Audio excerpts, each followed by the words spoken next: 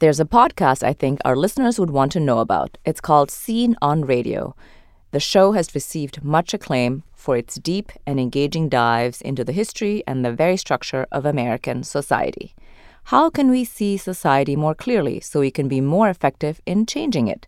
Scene on Radio's two recent documentary series, Seeing White and Men, have explored racism and sexism in eye-opening ways. Check out Scene on Radio. That's SCENE on Radio from the Center for Documentary Studies and PRX. Welcome to Future Hindsight. I'm Mila Atmos.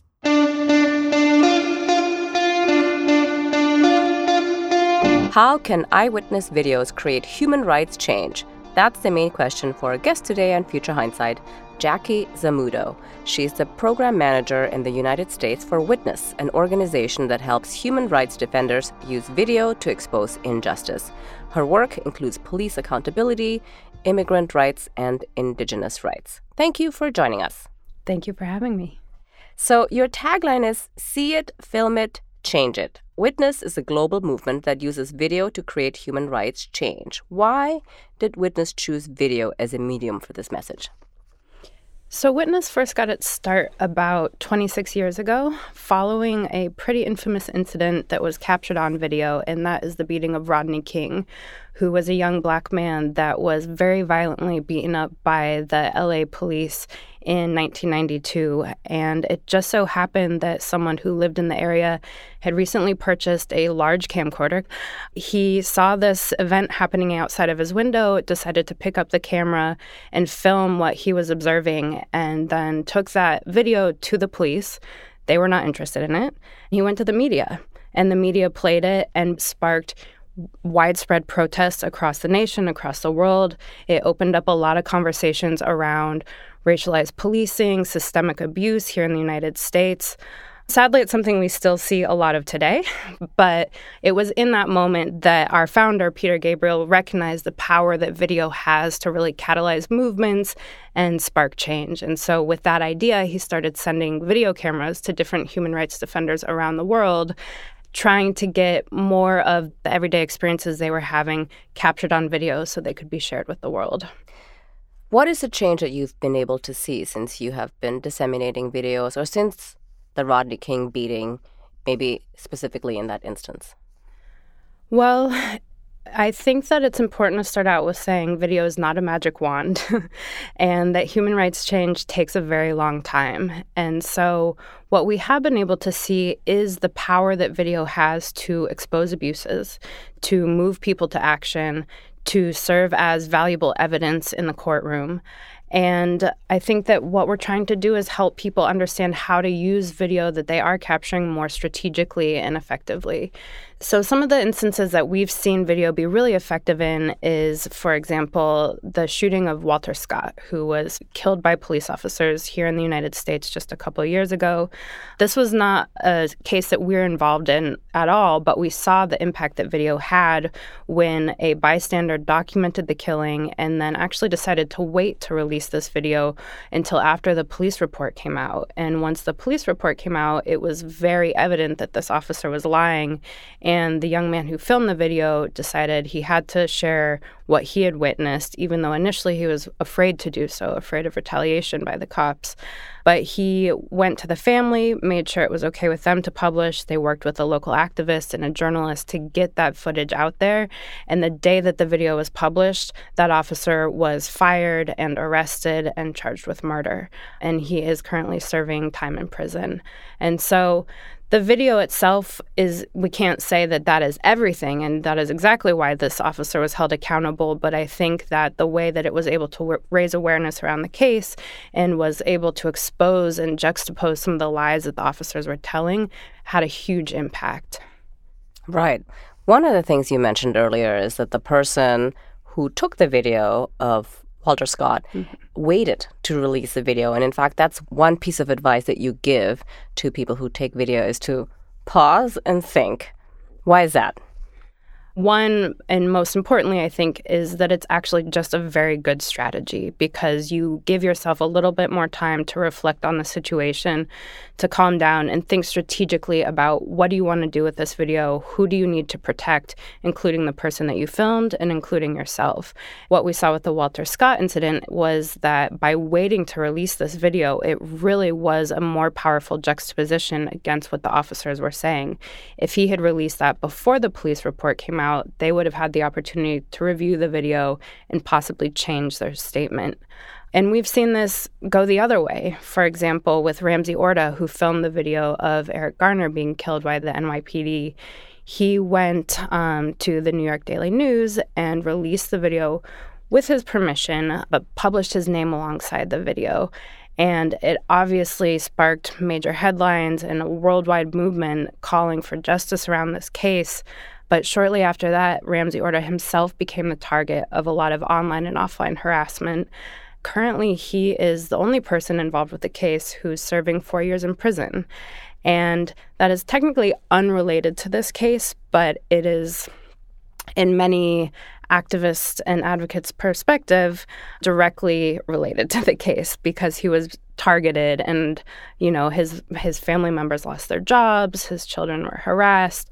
He was constantly living in fear and faced a lot of horrible online threats and harassment, as well as some physical intimidation.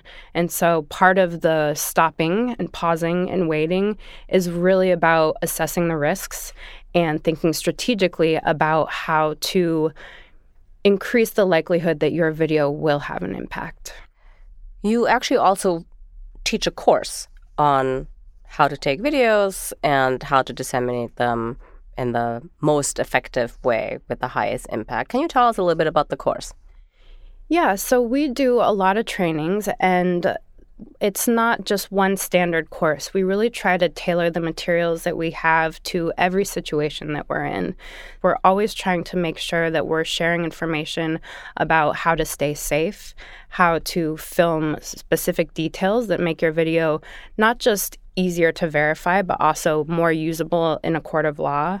What we try to share is really practical guidance on how to improve the quality of videos, as well as how to share them more impactfully. One of the things that you said just now is about being safe. So clearly the person who took the video of Eric Garner is now serving time in prison. And the other part of this that I find very interesting is that justice isn't necessarily served. What is the limitation of video?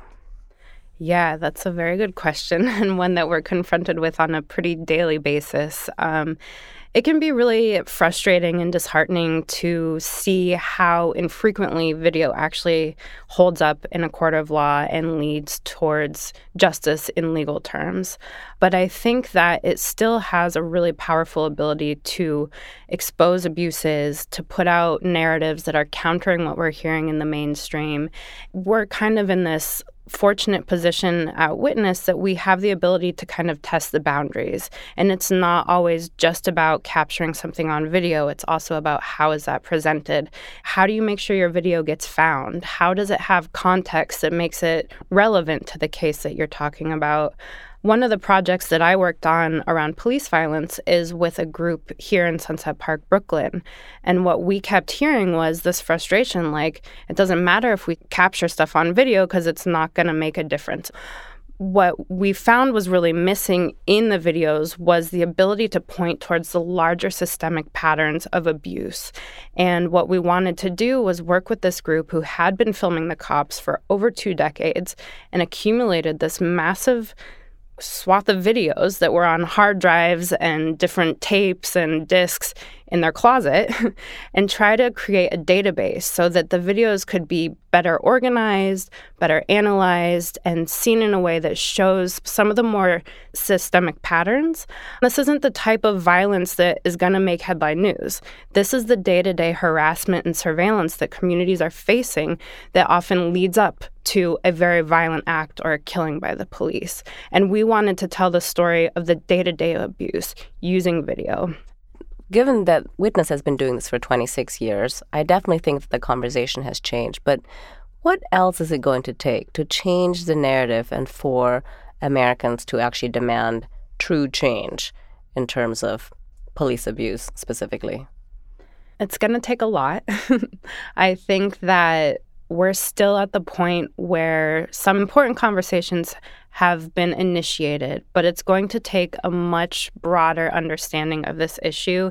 And again, the systemic nature of these abuses until people really have a deep sense and commitment to making a difference. If we actually sincerely want to change it, then we need to be accountable ourselves and make changes in our own lives and work to build bridges with people who are affected by this more directly. We also really want to ensure that video is being used to document positive change in the world and helping us to kind of create and imagine a world that we do want to live in. And there are a lot of positive stories out there of people who are resilient and resourceful and creative in the way that they approach problem solving. People have the ability to tell their own story in a more empowering way and are able to bring parts of their life into the homes and the worlds of other people. So, for example, some of the videos that I've seen coming out of Puerto Rico, I've found frustrating but also inspiring in the sense that they're able to show people how their life has been very directly impacted by the hurricane and what they're doing to help their community and their families get over these challenges. And I think just having that regular influx of video has been useful in helping people connect and say, oh, they don't have running water. Like, how would my life be different if I didn't have running water? And drawing those connections to places like Detroit that also have water issues. I think that video can help us kind of break down some of these big complex challenges that we're experiencing at a global level and bring it down to a more human perspective. Yeah, the human perspective. We have to always remember that. You have this really interesting project called Capturing Hate, which is on viewer engagement with eyewitness videos that show transphobic violence as entertainment. And this is basically the reverse of what you do. You take existing video and then you study it. What did you discover? What we discovered with this project was pretty horrific. We learned that a lot of videos that are showing acts of violence towards transgender people are used as entertainment, and people would watch them over and over again. The comments were oftentimes very encouraging of the violence that was being committed, or just used as a space to spread more hate and more lies about the trans community. And we saw a number of incidents where these videos had been taken down from platforms only to be reposted by a different user or on a different platform. And what was also very disturbing was that we learned, especially on places like YouTube and World Star Hip Hop, alongside these horrific videos were advertisements for diapers or Target. Anything that's coming through your feed at that point is also being advertised alongside those videos. One of the interesting takeaways we had was that was a possible avenue of advocacy to pressure the companies that were paying for advertisements and saying, did you know that your content was up against these videos that are extremely violent and hateful and being used for entertainment? And so that's something that we've had conversations with groups doing that advocacy work on. It's not something that we've moved forward on to date, but I think it was one of the big results of the study. What is a misconception that you would like to correct? There's so many. Well, how about this? Something specifically that you are doing with Witness, and maybe something that really works already. I think it kind of goes back to your initial question of what can video actually do. We still have sometimes a sense that video can change everything. Even though my work is so focused on video, it's important to recognize the challenges that it can pose to us. And it's important to think about how video can be used in conjunction with other tactics. So if we are trying to fight for social justice, video alone is not going to do that, but it can be used as a way to complement other tools and activities and initiatives and strengthen the voices that we need to be hearing, strengthen calls to action, strengthen our own sense of a very complicated issue. And so I think that I do want to say I would change the idea that video can change everything in one fell swoop, but would like to stand firm behind the fact that it does have the potential to help us affect change. So what is maybe one of your biggest victories that you have seen at Witness, human rights abuses that are shown through videos? I think a very recent one is just a couple months ago, there was a hearing in the Democratic Republic of Congo, and some of my colleagues worked very hard to train a group of lawyers on how to use video to document abuses, and not just abuses in real time, but also show mass graves and kind of the effects that abuses can have or the aftermath of these abuses. And that footage was entered into court, and then several months later, 2 very high-level commanders were found guilty of crimes against humanity and both sentenced to life in prison. So that's a pretty concrete example of how video is used as part of a broader legal strategy and was able to help visualize something that many people knew of. They'd said that this mass grave existed, and without having, though, that very tangible evidence of it, it's likely that it could have been ignored or just not factored into the case in the way that it was. Right. That's big. That's really big. How did you come to this work? I've always been a very visual person, love images, film, video, and I think throughout my time doing my own film work, I really recognized the power that images can have in affecting change and helping people connect and humanizing people who are sometimes pushed out of the spotlight or the light in general. And so, I feel really grateful to be doing this work where I am helping people every day understand that they have the tools they need in their own hands to be documenting the abuses they see in their neighborhoods, speaking out against them, and how to do that in a way that is keeping them safe as well as their community. I think that's a big thing. But I would also say, I've seen video be used in ineffective ways. And so I think I feel really grateful to be in this position to help people be thinking more safely and strategically about what they want to do with the content that they're creating. Oh, right. So what is an ineffective way? What's a lost opportunity? Well, a lot of that comes down to how video is stored and preserved, and we have seen some unfortunate incidents where entire hard drives have been lost of footage that really could have been valuable. In some cases, for example, a lot of the groups who were documenting alleged war crimes in Syria, by necessity, were uploading that content to YouTube and relying on that as an archive. Just a couple months ago, YouTube changed an algorithm, and hundreds and thousands of these valuable videos were taken down. And they weren't even always graphic videos. Sometimes it was videos of protest or people speaking out. But because a certain word had been used in the description, it was deemed as terrorist content and taken down. And part of what Witness is doing is communicating with these technology companies and trying to help ensure that they are creating protocols and policies that do support the work that human rights defenders are doing and who are using these spaces like YouTube to post content that is important for researchers and investigators and legal professionals who are seeking to hold people accountable. How can social media be used in a way that is most effective for Witness? What we like to tell people, especially with advocacy video, is that oftentimes it's not about how many eyes see your video, it's about which eyes see your video. Who is your audience? Who needs to see this video in order to be compelled to affect change? And how can you reach them? And if it's on social media and you have a direct line or you can send someone a direct message with that video, then that's great. If you don't, then you might want to try other avenues for getting that content to them. Some people's objective is really to get a lot of eyes and to make a bigger story. Social media obviously can help with that too by helping it spread into networks where it might not otherwise be touching. More than anything, what social media has been able to do is really amplify voices who are saying, this is not what I saw. This is not what I lived through. This is not how the police treat me on a day-to-day basis, and tell their own experience through their own eyes, and in many cases show that with footage that proves what they're saying and makes it a little bit easier for people to connect to. Yeah, that's a good point.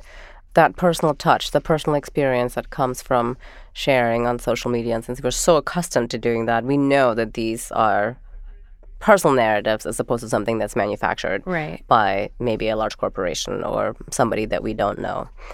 Looking into the future, what makes you hopeful? There is a lot that gives me hope. Having the opportunity to spend time in communities that are facing major challenges and seeing them still come together and, have chit chat over food or coffee and bond and be able to think beyond the challenges they're facing every day and visualize a world that they want to live in and be creative about how they imagine that, whether it's through collaborating with artists or musicians and saying, we can take back control. We don't have to rely on the state. We don't have to rely on corporations to make this world a place we want to live in. We have the tools that we need, and we can make this happen ourselves. Fantastic. Thank you very much. Sure. Thank you. As I was re-listening to this conversation with Jackie, I was reminded of how humans behave by default when confronted with violence or injustice, whether in person or on video. We watch. Maybe that is why video is not an effective tool for justice on its own. Video alone does not spur us into action. What happens next, of course, is that these patterns then become reinforced and systematic. The abuse of power becomes the norm, and people can freely get away with it. Still, now having seen repeated videos of police abuse has convinced me that the problem is pervasive and not just perpetrated by individual bad apples. I encourage you to go to our website for an extra audio clip for best practices in video documentation in case you have the opportunity to take a video yourself. But at the very least, examine and confront your own biases. And when you see a hate video side by side with product brand advertising, please reach out to that brand and demand that they do not advertise in places that sell hate. How can protests help us protect our communities? On the next episode of Future Hindsight, our guest is Dave Archambault II. He's the former tribal chairman of the Standing Rock Sioux tribe in North Dakota and was instrumental in the Dakota Access Pipeline protests in 2016. He is currently a senior fellow at the University of Colorado First Peoples Worldwide Project, which is run under the American Indian Law Program and Leeds Business School. We want a peaceful and prayerful stance. We welcome and we thank everybody for support, and we welcome them to come, and we're going to try to accommodate best we can, but we ask for things. No alcohol, no drugs, no weapons, no violence, and come in prayer. And when that was happening, it was one of the most surreal, powerful things that anybody could imagine. And words can't explain, but I think everybody who was partaking at that moment knew that there was something special happening. Until next time, I'm Mila Atmos. Thank you for listening to Future Hindsight. The executive producer and host of this program is Mila Atmos. The audio producer and music composer is Peter Fadak. The associate producer is Miriam Tsumbu. Find us online at futurehindsight.com and listen to us through your favorite streaming services.